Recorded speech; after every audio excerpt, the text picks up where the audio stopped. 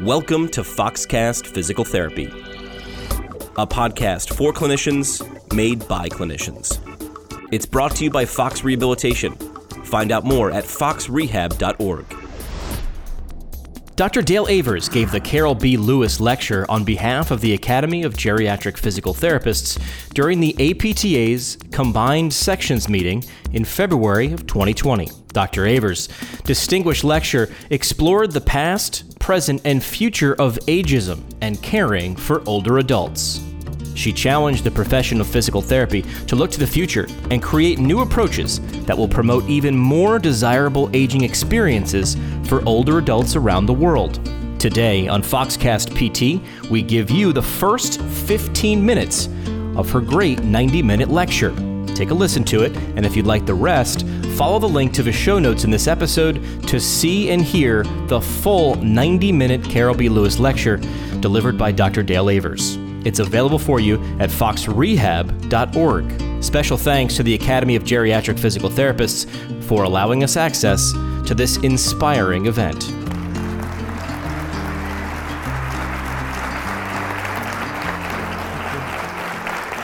Thank you so much. Good morning. I want to share a little story about an encounter that I had recently. At the end of a meeting with my attorney, he told me his fiancée is a physical therapist, having graduated in 2016. He then asked me, "Do you think physical therapists will ever get the respect they deserve?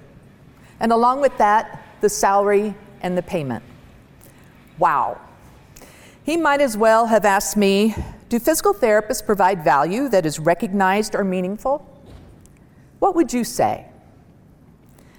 I'm passionate about the potential for our profession, as much now after 40 plus years as when I entered physical therapy school. But have we realized our potential? I would say not. Do we demonstrate value? Not as consistently as we could. I have recently become aware of the reluctance of newly graduated and younger therapists not using their earned title doctor. How many of you routinely use it as part of your patient care? And if you don't, can you say why? When I ask that question, the two most common reasons I'm given is a lack of cultural support, and they don't want to appear better than clinicians without their DPT who may have more experience than they do. It seems our blue personalities, that part of us that doesn't like confrontation and wants everyone to feel good, may be getting in our way. And yet, we seem to have no issues with asserting our board certification. Why? I would suggest that maybe any reluctance to fully embrace the title doctor is perhaps lower confidence in the potential of physical therapy. Do you practice in a way that demonstrates a passion and belief in the value of physical therapy, in a way that communicates that what you do really makes a difference? And what is value? The dictionary defines value as the importance, worth, or usefulness of something. See, now I'm forgetting to do my slides. Here we go. There we go. My adrenaline is really high. It'll settle down. CMS defines value-based care as care linked to outcomes and the patient's experience of care. Do we have the personal confidence that physical therapy in general, or our individual care specifically, provides value? Perhaps many of you feel like you're still growing into your doctor title and not wholly confident of the value of physical therapy and what it can provide our patients and to society. That is what I want to talk about today. But first, let me say it is one of my greatest honors to be chosen as the second Carol B. Lewis Distinguished Lecturer for the Academy of Geriatric Physical Therapy. I thank the Academy's leadership for having the faith in me that I will deliver a meaningful lecture. We'll see. And I'd like to acknowledge the many students, educators, and clinicians with which I've had the privilege to teach and to interact. I would not be here today without your encouragement and support. And I especially want to thank some folks that have had a special significance in my professional life. Without question, Carol Lewis, Dr. Lewis, has been one of my most influential mentors. Where is Carol? There she is. Oh, sitting way back in the middle.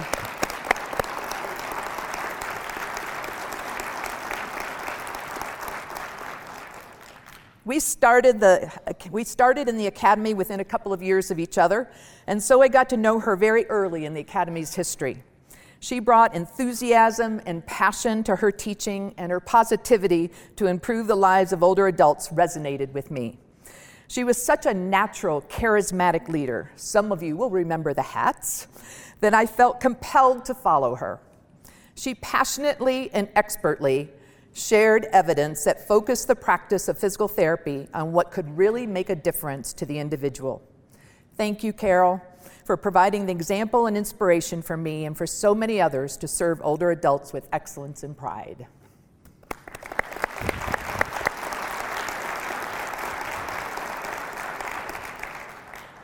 I would also like to thank three other influential mentors: Rita Wong, Mary Beth Brown, and Andrew Guccione. They have taught me so much, from our first meeting writing questions for the first GCS exam to collaborating on 2 editions of 2 books. They are all great models of aging, and their friendship means everything to me. Unfortunately, Rita and Mary Beth are not here because of family illnesses, and so I just ask for your best wishes and prayers. However, the person who inspires me the most is my mother, who has given me the great honor of being here. My mother is a kind, intelligent, and gifted educator and leader, and I'm proud to be her daughter. She is also a terrific example of exemplary aging. Ironically, her inspiration for how she is aging comes from how she didn't want to age. Her mother, my grandmother, was not a fan of physical activity. That's the understatement. As a consequence, although she lived to be almost 100, she was bedridden the last years of her life. Mom was determined to age differently, and indeed she has. Starting with walking in the mall during her 60s and transitioning to using a treadmill for weather reasons around the age of 80, she has engaged in daily physical exercise. She walks on her treadmill at a pace of 4.8 miles per hour for 30 minutes. Most people in this room will automatically know that's 1.79 meters per second, and engages in body weight strengthening, holding a plank for 2 minutes,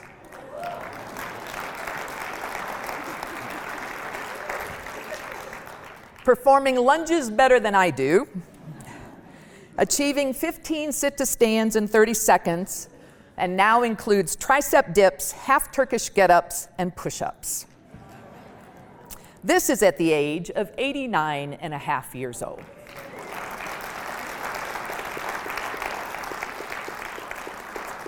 She also teaches an exercise class. My biggest issue is she has set the bar so high, she's making my aging more difficult. Mom, I love you and admire you so much. Please stand up and be recognized.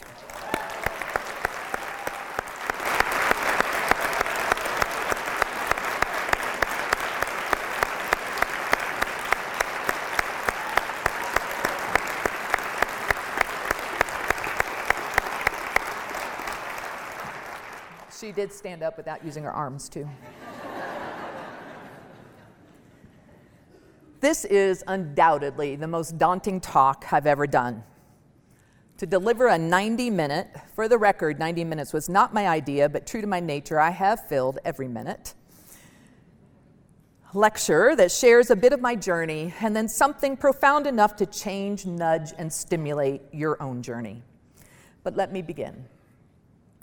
My earliest view of aging was influenced by my grandparents, who fortunately were all healthy well into their very old age.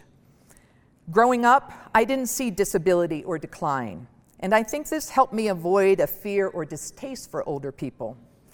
Geriatric physical therapy wasn't something you went into when I was in physical therapy school at the University of Kentucky. But my first job was in a nursing home, I'll bet unintentionally. They just paid really well. However, I learned so much there, working as the only therapist and under a visionary nursing home administrator.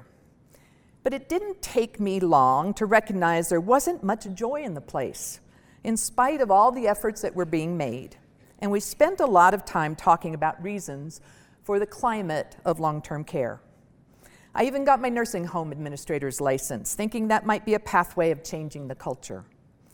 I think the question that started that first job and has stayed with me is, why are these people here? No one seemed to want to be here, so what happened? That basic question has driven my professional practice. I wanted to help older individuals avoid nursing homes and to educate physical therapists and students to have higher expectations than dragging someone down the hall. Now we push them on rolling walkers. Then after 15 years of clinical practice, I was encouraged to have more influence on other therapists and turned a corner into academia, where my goal has been to change practice for the better. I suppose the goal of changing practice for the better is similar to my desire to facilitate successful aging for every older adult. But what is successful aging? It is a complex topic with no clear definition and a lot of critics that rightfully poke holes into any definition. So to avoid that controversy, I'm going to use the term intentional aging, a deliberate way of making decisions about how one wants to age, of adapting in positive ways to the changing that aging brings. Yet so many older folks are passive about their aging. I think the opportunity for us to engage in a proactive approach to facilitate and support intentional aging is immense, and I want to share some ideas about how physical therapists can do that. I also want to share a bit about shifting paradigms of practice, which can enhance or undermine intentional aging. And then finally, I'm going to talk about a few things, okay, might be more than a few things, that we can do better. My students will call those my soapboxes, that can make our practice better and that demonstrates the value of our profession. The objectives for this lecture are here. And I have no conflicts of interest in giving this lecture other than Carol has graciously taking me out to dinner tomorrow night. We have an image problem in geriatrics. That image is too often the perspective of a decline and decay as aging. Most of us are aware of the most negative reactions generated when aging is mentioned. For fun, I made a list of all the words used to describe aging that began with D. I was a little surprised. I kept going. I went, oh my goodness. Just look at them. Aging is often used as an excuse. I'm just getting old. Or a negative prophecy. I won't be able to do stairs someday. As an active physical therapist, I am frequently struck by these views, as if they have nothing to do with that outcome. Aging seems to be something folks just let happen without a lot of thought. Yet most of the health problems of older age are exacerbated by inactivity and deconditioning, intentional factors. In fact, depending on the source, 60 to 70% of a person's health is due to factors that we can influence, if not control, such as social, behavioral, and environmental factors at any age. That means the decisions we make, whether they are active or passive decisions, have enormous influence on our health, especially in the fourth age, and how our fourth age will look when the end of life is near, says geriatrician Louise Aronson in her book, Elderhood.